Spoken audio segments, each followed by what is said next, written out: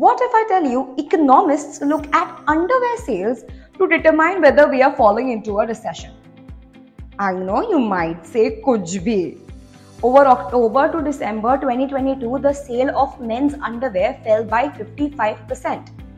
But how does it affect the economy? Well, American economist Alan Greenspan has been tracking underwear sales for decades and has linked them to the globe's economic crisis. He said that the most private garment is male's underpants because nobody sees it. See, underwear sales are mostly stable and don't tend to fluctuate. Therefore, when the sales occasionally dip, it means that rising prices have pinched men's spending decisions and they are deciding not to replace their underwears. Sales trends of underwears could help policymakers predict if we are heading into an economic downturn.